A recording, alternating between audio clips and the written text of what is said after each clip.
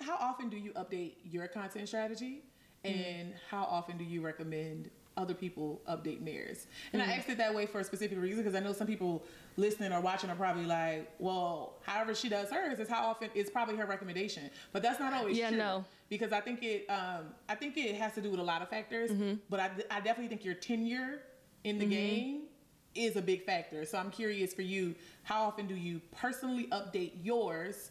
And then what's the recommendation pattern for your clients or, your community? Yeah. So as open-ended as this is.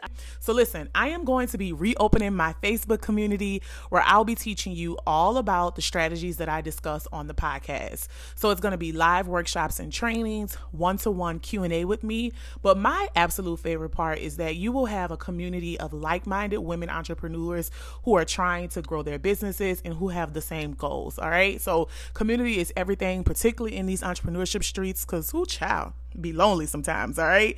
So if you want to spend a little bit more intimate time with me, learning how to create content strategies that get you to the coin, okay, ching ching, the link is in the description box below. And I don't want you to meet me there. I want you to beat me there. For me, and partially my recommendation is as needed. And we'll talk about what that as needed looks like.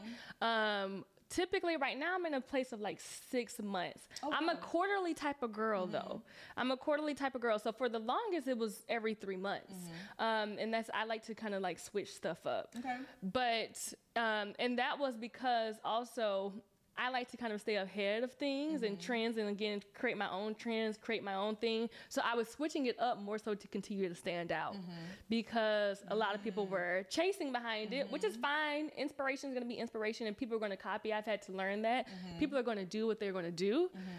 But I put it on myself to stay ahead of the game as much as I could. Yeah. So for anyone who's looking for a recommendation, honestly, that's so tough for me. And I say that because I've had clients where I'm like, I need you to just stick to something, my God. Right.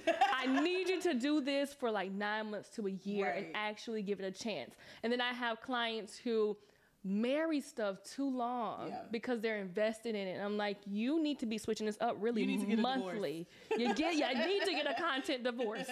Okay. You have to switch it up. So I would say on average, for me, I would be at least reviewing the success of any strategy I put together monthly. Okay. What would you say business owners, what's the biggest mistake you'd say they're making in regards to their content and how they are showing up online? Being too generic. I think that falls into the umbrella of everyone is kind of learning from each other online, and that is not necessarily an issue. It becomes an issue when you don't know how to take something and put it into your own. And so within everyone trying to learn from so many different people in the same space as them, we're losing your messaging. We're losing who your target audience is. We're losing who's actually in your audience, and everyone is starting to sound the same, look the same, maneuver the same way, and completely forgetting about really who they're supposed to be serving. It's more so they're saying, hey, I'm the business owner now. Look at me, look at me, look at what I know, look at what I do, all of these things without keeping in mind the business is not about you at all. So how do you suggest they fix it? My biggest thing, me personally, I like to step away. Okay. I actually had one point in time where my entire Instagram feed was blank. I muted everyone that I followed and I turned off all the ads. And it may not be that extreme for people, but I want people to see who you are without taking in the influences of everyone else.